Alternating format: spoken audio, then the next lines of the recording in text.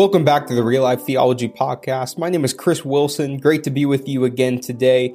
Hey, just a reminder, we have our national gathering in right about 2 weeks. We are excited that it's coming up. It's coming up quick. If you have not gotten your tickets yet, we just really encourage you to go grab them. Go to renew.org, grab some tickets, bring your friends, tell everybody you know about it. We're just excited about what's going on and what God is doing through Renew, and we're going to be in Indianapolis in a new location this year. So yeah, we're just ready for it and looking forward to seeing you there. On this episode of our podcast, Paul Huyghebaert is continuing in his series, and it's a really good series. He's talking about biblical worldview a little bit today, what that looks like, how to have a biblical worldview, how a lot of the population says and claims to be Christian, but they may not necessarily have a biblical worldview. So let's go and check out his insight on this. We have been in this series this month called Clay, asking the question over and over, what's shaping you? And these are important words for us to consider as followers of Jesus, as ones who want to be shaped by Jesus, as disciples of Jesus, as we consider the meaning of what it is to be a disciple, one who follows Jesus, to be shaped, to be transformed by Jesus into the image and likeness of Jesus. So we're asking the question this month, what's shaping you? And making this acknowledgement that life is this constant process of being formed or shaped, whatever word you want to put on that, transformed, influenced, impacted by experiences, relationships, the content we consume, etc. There are so many things that you can put in there that we admit are shaping us.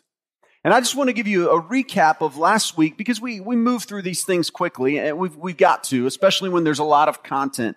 And maybe you were here with us, and maybe you weren't. And so just a quick review of what we talked about last week. Asking the question, what's shaping us? We looked at just some information from this book called 8 Cultural Stories That Shape Us. Hidden Worldviews, 8 Cultural Stories That Shape Our Lives, written by these two authors, Steve Wilkins and Mark Sanford.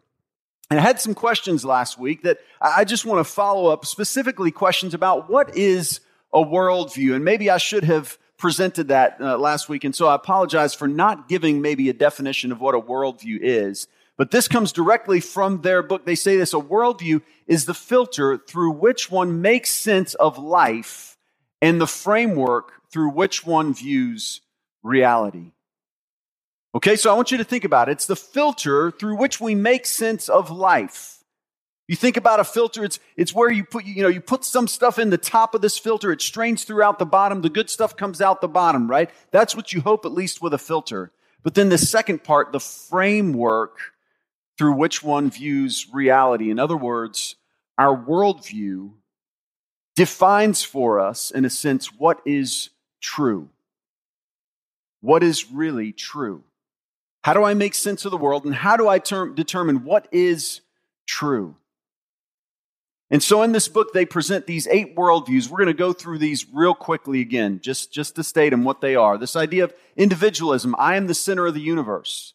Consumerism, I am what I own. Nationalism, my nation exists under God, right? We didn't get to talk about this one because of a little technical mess last week. But moral relativism, there's no absolute truth, so my truth is as valid as yours. Scientific naturalism, only matter matters. The New Age, are we gods or do we belong to God? Are we gods?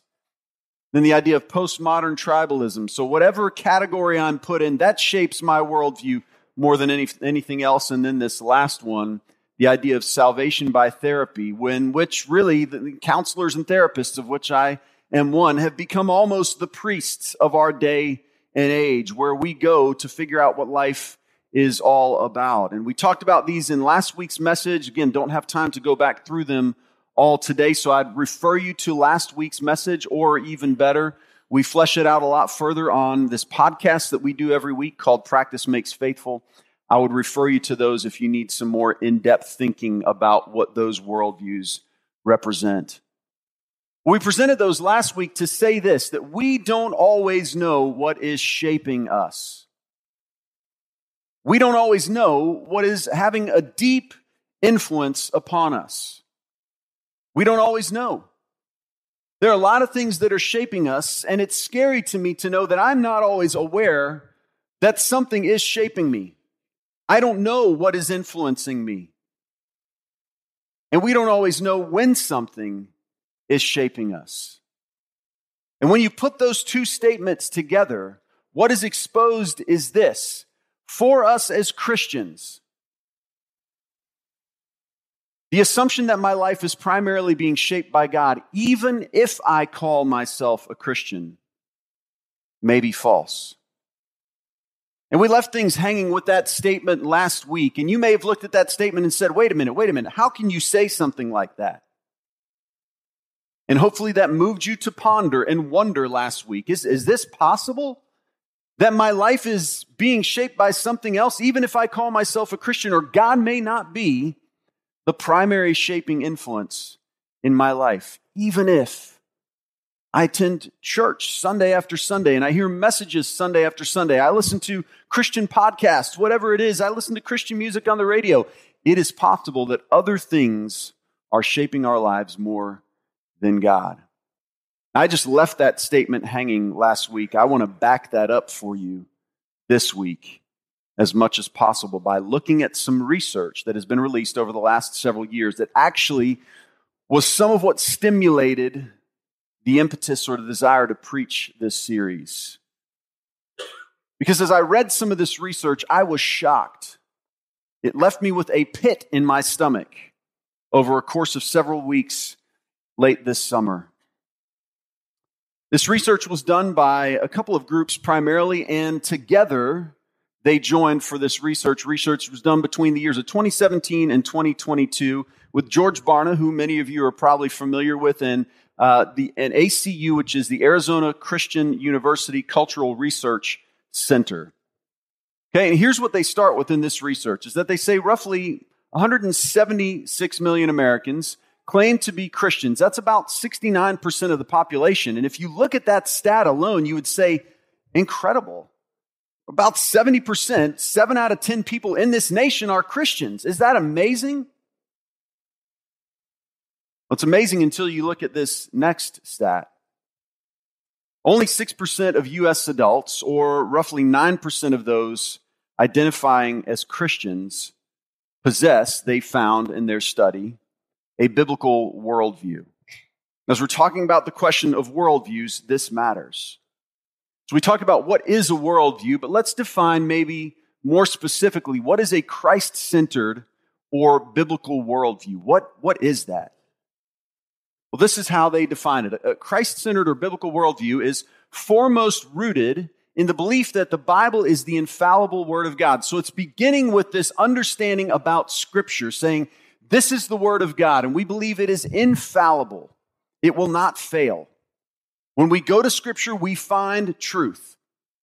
We find the truth about God. We find the truth about this world. We find the truth about us as human beings. That is where the biblical worldview or the Christ-centered worldview begins, is that we find truth when we open the pages of Scripture. We believe that it's the inspired Word of God, that He left it for us so that we can understand what we need to about Him and about ourselves and about this world around us, about the meaning and purpose of life, about why we're here. Okay, so that's where it begins.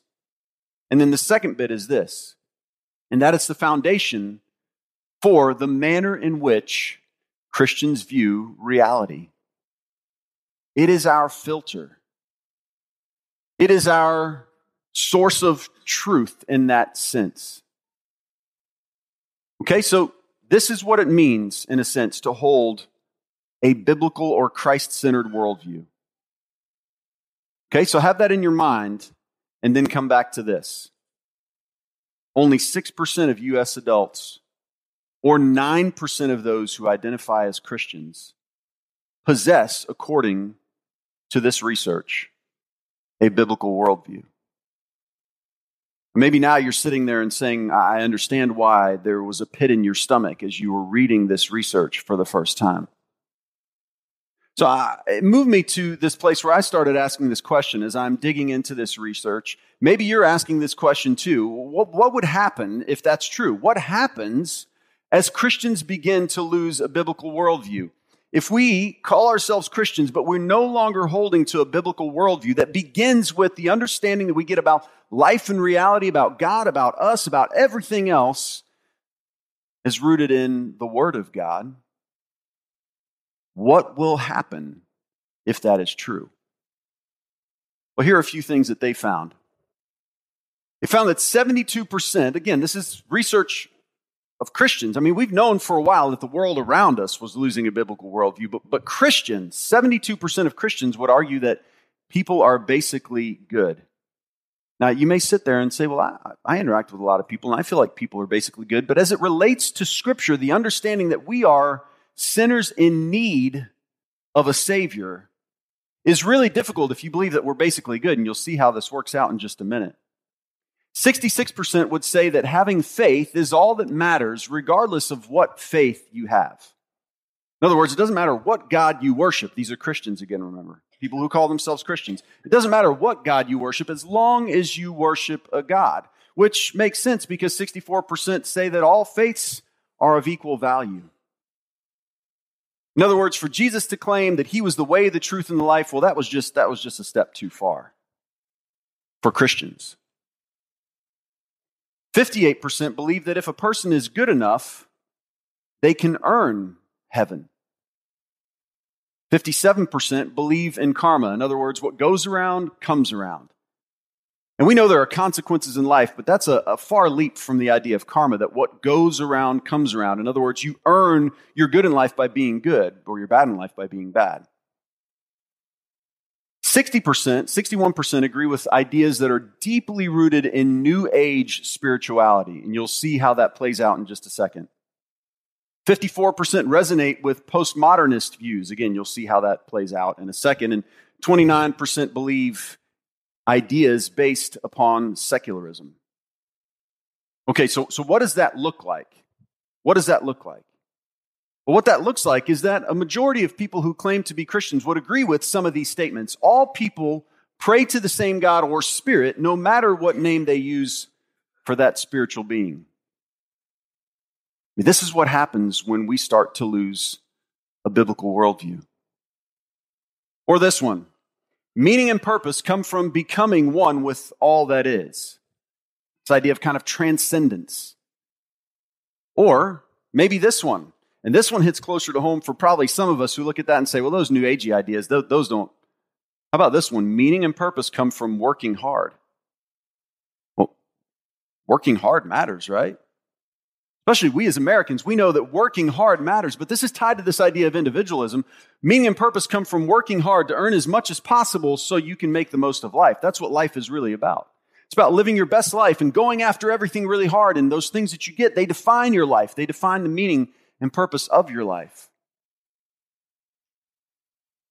Quite a few people agreed with this statement as well. There's no such thing as objective truth.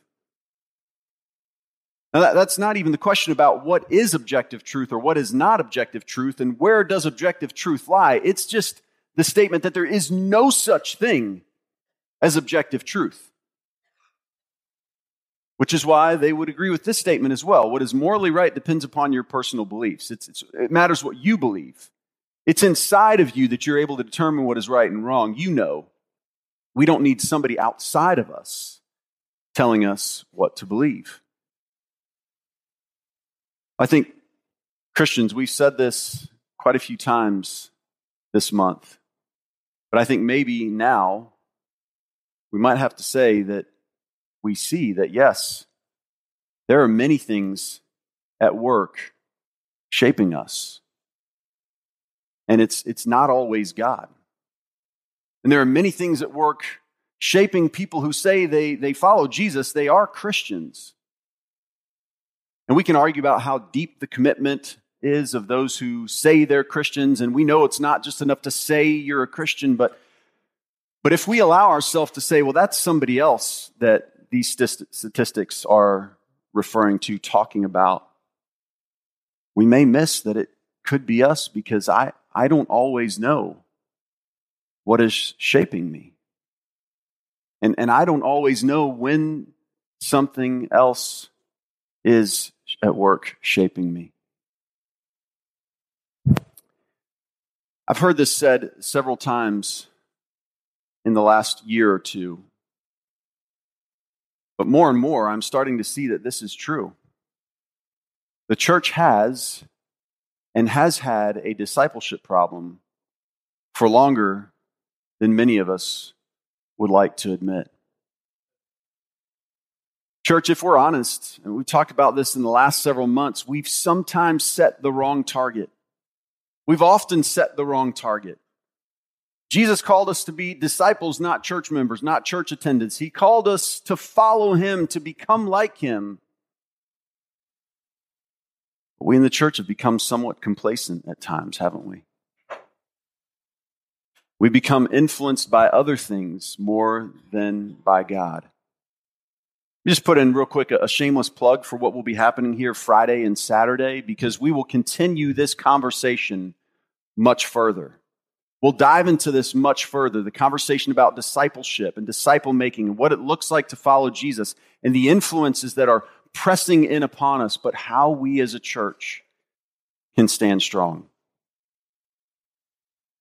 I think in this moment, we would look and say there are a lot of hurdles ahead for us, a lot of difficulties ahead. And I think it is a time of difficulty.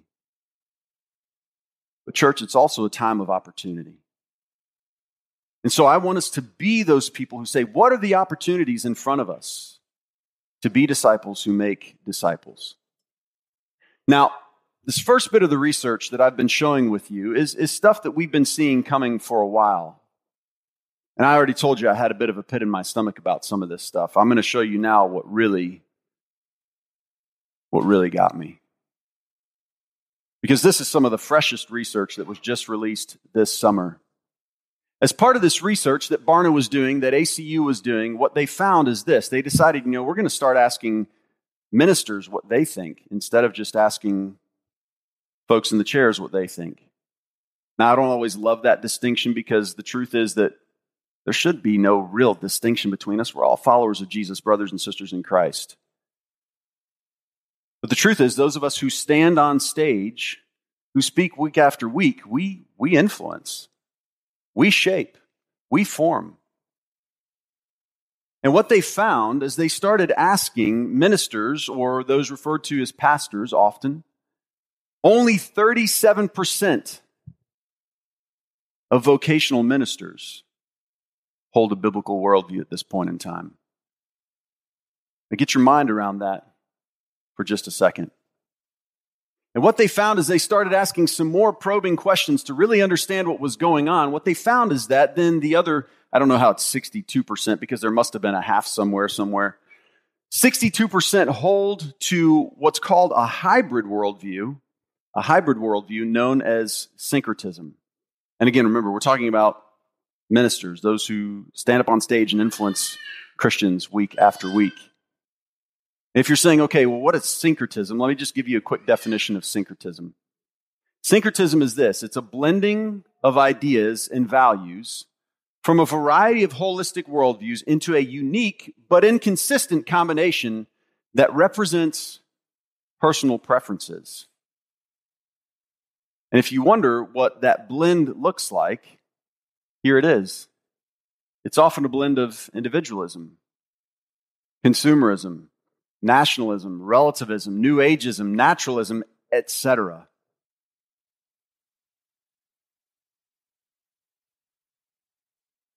So maybe you can see why asking this question, what is shaping you, matters so much in our day and age. Because, church, we've been influenced, and we're being influenced. And so many times we're unaware when we're being influenced. And God is asking us, will you let me shape you more than anything else? Well, it's taken us a while to get to our scripture today, but you'll see, I think, in just a minute why this scripture, this passage from Acts chapter 19, if you're following along in your Bibles, I'll invite you to open up to Acts chapter 19. We'll be in verses 8 through 20. Why this particular passage has so much to say for our current situation, where we find ourselves right now in this moment.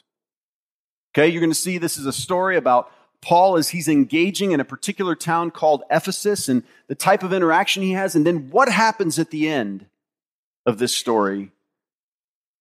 It's got a wealth for us. Beautiful thing that happens at the end, and it's going to leave us with a question as well that we need to be asking ourselves. Here's the story. It says, Paul entered the synagogue and spoke boldly there for 3 months, arguing persuasively about the kingdom of God. But some of them became obstinate. They refused to believe and publicly maligned the way, which is often called Christianity. You see through the book of Acts multiple times, following Jesus was called the way, which is not an insignificant thing, by the way. When you're asking the question, what's the way I should live my life? And they were saying, here's the way. Following Jesus is the way. Jesus is the way, but following him is the way. And so if we're going to live this lifestyle, it's called the way. So Paul left them. He took the disciples with him and had discussions daily in the lecture hall of Tyrannus. This went on for 2 years. Paul spent significant time here, at least 3 months plus 2 years, and then maybe some more, so that all the Jews and Greeks who lived in the province of Asia heard the word of the Lord. So there was gospel saturation. Luke goes on to tell us that God did extraordinary miracles through Paul. So that even handkerchiefs, these are wild scenes, and aprons that he had touched were taken to the sick, and their illnesses were cured, and evil spirits left them. Some Jews who went around driving out evil spirits tried to invoke the name of the Lord Jesus over those who were demon-possessed. They would say, in the name of Jesus, whom Paul preaches, I command you to come out. So I want you to see these Jews who are not really holding to Jesus were seeing what Paul had been doing, and they're saying, okay, well, here's this magic name that we can use to also drive out demons. And so they were going around saying, in the name of Jesus, whom this guy over here, Paul preaches, I command you to come out. All right, here's kind of an interesting story that happens now. 7 sons of Sceva, a Jewish priest, were doing this. Okay, so there's this Jewish priest. Doesn't seem like he'd come over to the way of Jesus. His sons were doing this too. They also wanted to do the things that Paul were doing. So they're going around in the name of Jesus, whom Paul preaches, I command you to come out. One day, the evil spirit answered them, Jesus I know, and Paul I know about, but who are you? I just want you to imagine that scene. It almost seems somewhat comical or super frightening or something in between. This is a wild scene. Jesus I know and Paul I know about, but who are you guys? Then the man who had the evil spirit jumped on them and overpowered them all. He gave them such a beating. There are crazy things included in Scripture, right, from time to time. And this is one of those crazy stories. He gave them such a beating that they ran out of the house naked and bleeding, humiliated. When this became known to the Jews and the Greeks living in Ephesus, they were all seized with fear, and the name of the Lord Jesus was held in high honor. Now, here's the part that I really want you to see in this story. Okay, through all the crazy scenes that we've been watching so far, here's the part that I want you to see. Because of all that happened, because of the work that Paul had been doing, those 3 months in the synagogue now, working in place of Tyrannus and preaching and the gospel saturation that had taken place over the last 2 years, 3 months, even a little bit more possibly, what happened is this. There were many who believed. And many of those who believed now came and openly confessed what they had done. I don't know what all this was about. Maybe some of them had been misusing the name of Jesus. I'm not sure. We do get to see one example, however, in verse 19 of what happened. And I want you to see this. A number who had practiced sorcery. So many of those who believed, and out of those who believed, some of them had actually been practicing sorcery. That shaped their worldview. The belief that they could manipulate things, maybe in the spiritual world, or maybe they considered it magic or whatever it was. They were practicing openly sorcery. But now they believe. So what do they come and do? A number who practiced sorcery brought their scrolls together. They all came together. They made a group decision. and burned them publicly. Now, I want you to think, can you imagine that scene? As these guys, maybe some ladies, they all come together, they have this conversation, and the conversation, they know what their lives have looked like, the influence that this sorcery has had upon them, the way that shaped their worldview, what they thought was at the heart of reality. They knew what that was. But they've come to believe in Jesus. And they know that their call is to live and practice the way of Jesus. And so they come together. They must have had a conversation. They came together. They gathered their scrolls together, and they burned them publicly. I mean, did they burn them just to get rid of them, or do you think there was something more to that? I mean, they could have sold them. They could have just said, we need to get rid of these things. We're going to sell them. We're going to throw them out. No, but they got together and they burned them. They said, we can't go back to this.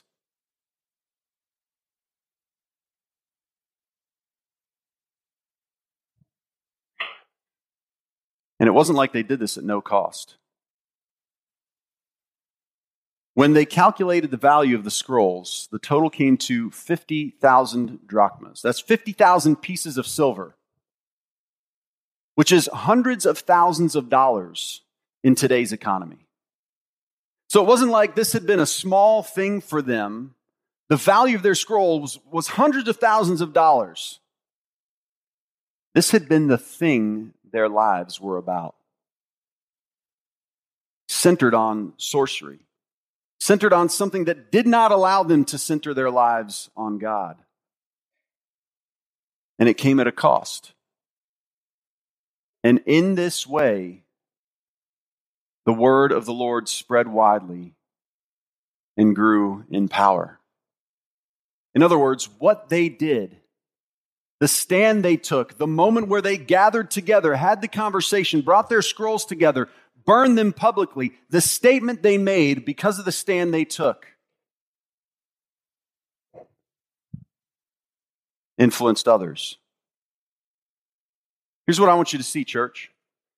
The Ephesian converts, those who had started following, those who were now believing, they knew they could not be shaped by God as long as they continued to allow something opposed to God to shape them. I mean, it just wouldn't work. And it seems so simple, right? It seems like, yes, that's common sense. You can't have two opposing things working to shape something and it work out the way it ought to work. That just seems like common sense. But can we be honest that in life, this is hard? This is difficult. The choice they made that day was costly.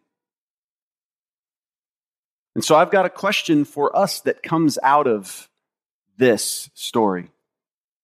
And it's this: are we willing, like the Ephesian converts, like these new Christians, are we willing to do the hard work of authentic self-evaluation? Real, true self-evaluation, and then come to the place where we cut ties with the not of God things that are shaping us. For some of us, it may be this idea of individualism, or it might be consumerism, or it could be an ungodly draw to nationalism, or it could be all of these different isms that we've looked at, or it could be something else. I don't know what it is for you. And if I'm honest, I'm just in the place where I'm trying to find out what it is for me as well. But here's where I think it begins. It begins with this moment where we say, and I think as those Ephesian Christians realized, I want God to shape me more than anything else. Not the ideas of the culture around me, although that has an influence upon me, and it's been shaping me. Not the ideas of that friend over there, although it has an influence upon me. And if it's not of God, maybe it's still shaping me. But I want God to shape me more than anything else. It's time for a scroll burning moment. And then it moves from this place to the next place. Conviction moves to action. We make that moment, in that moment we make the choice. I'm ready to take the next steps, even the hard ones, so that God can shape me. So listen, I know because I'm at a place where I'm having to do a self-evaluation. I'm not certain that I'm not expecting anybody to be at a place of conviction right now. I'm just expecting that maybe we'd want to do some of that hard work of authentic self-evaluation and find out what has been shaping me that is not of God. And then ask the next question, am I ready to take the next steps? Surrender that thing, to have that burning of the scrolls moment in my life. We're going to end this morning. I just want to pray over us. That God would confront us with those things that we need to surrender to Him so that He can truly shape us. So that nothing will shape us like God does. Let me pray. God,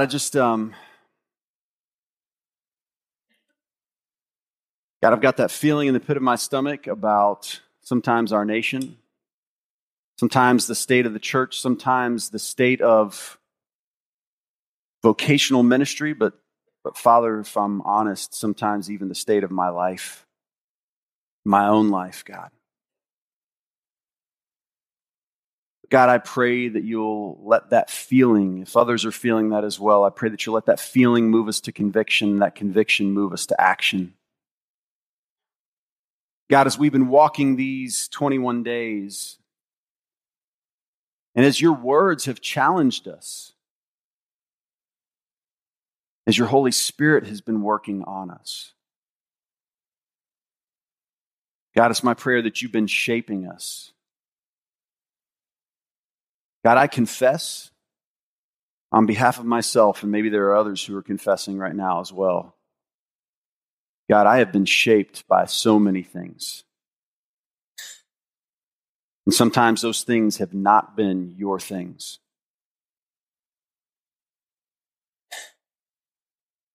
So God, I pray that you will raise up the desire within me and others this morning to truly be shaped by nothing more than you.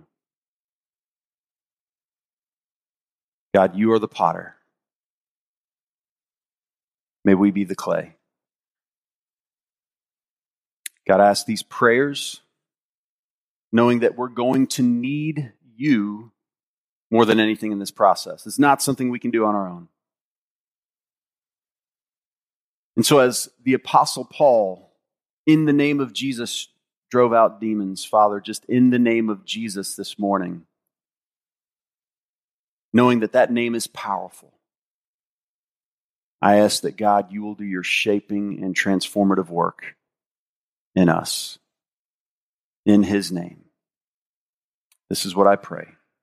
And the church said, amen.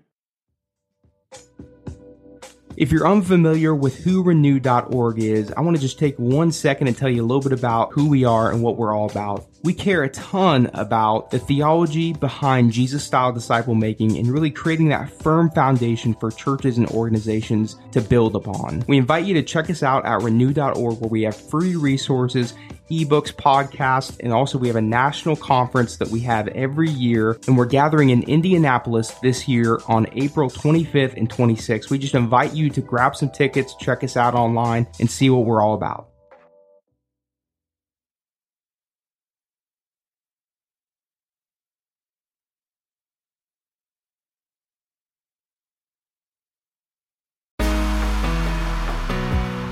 Hello, listener. Thank you for tuning into a Renew.org podcast.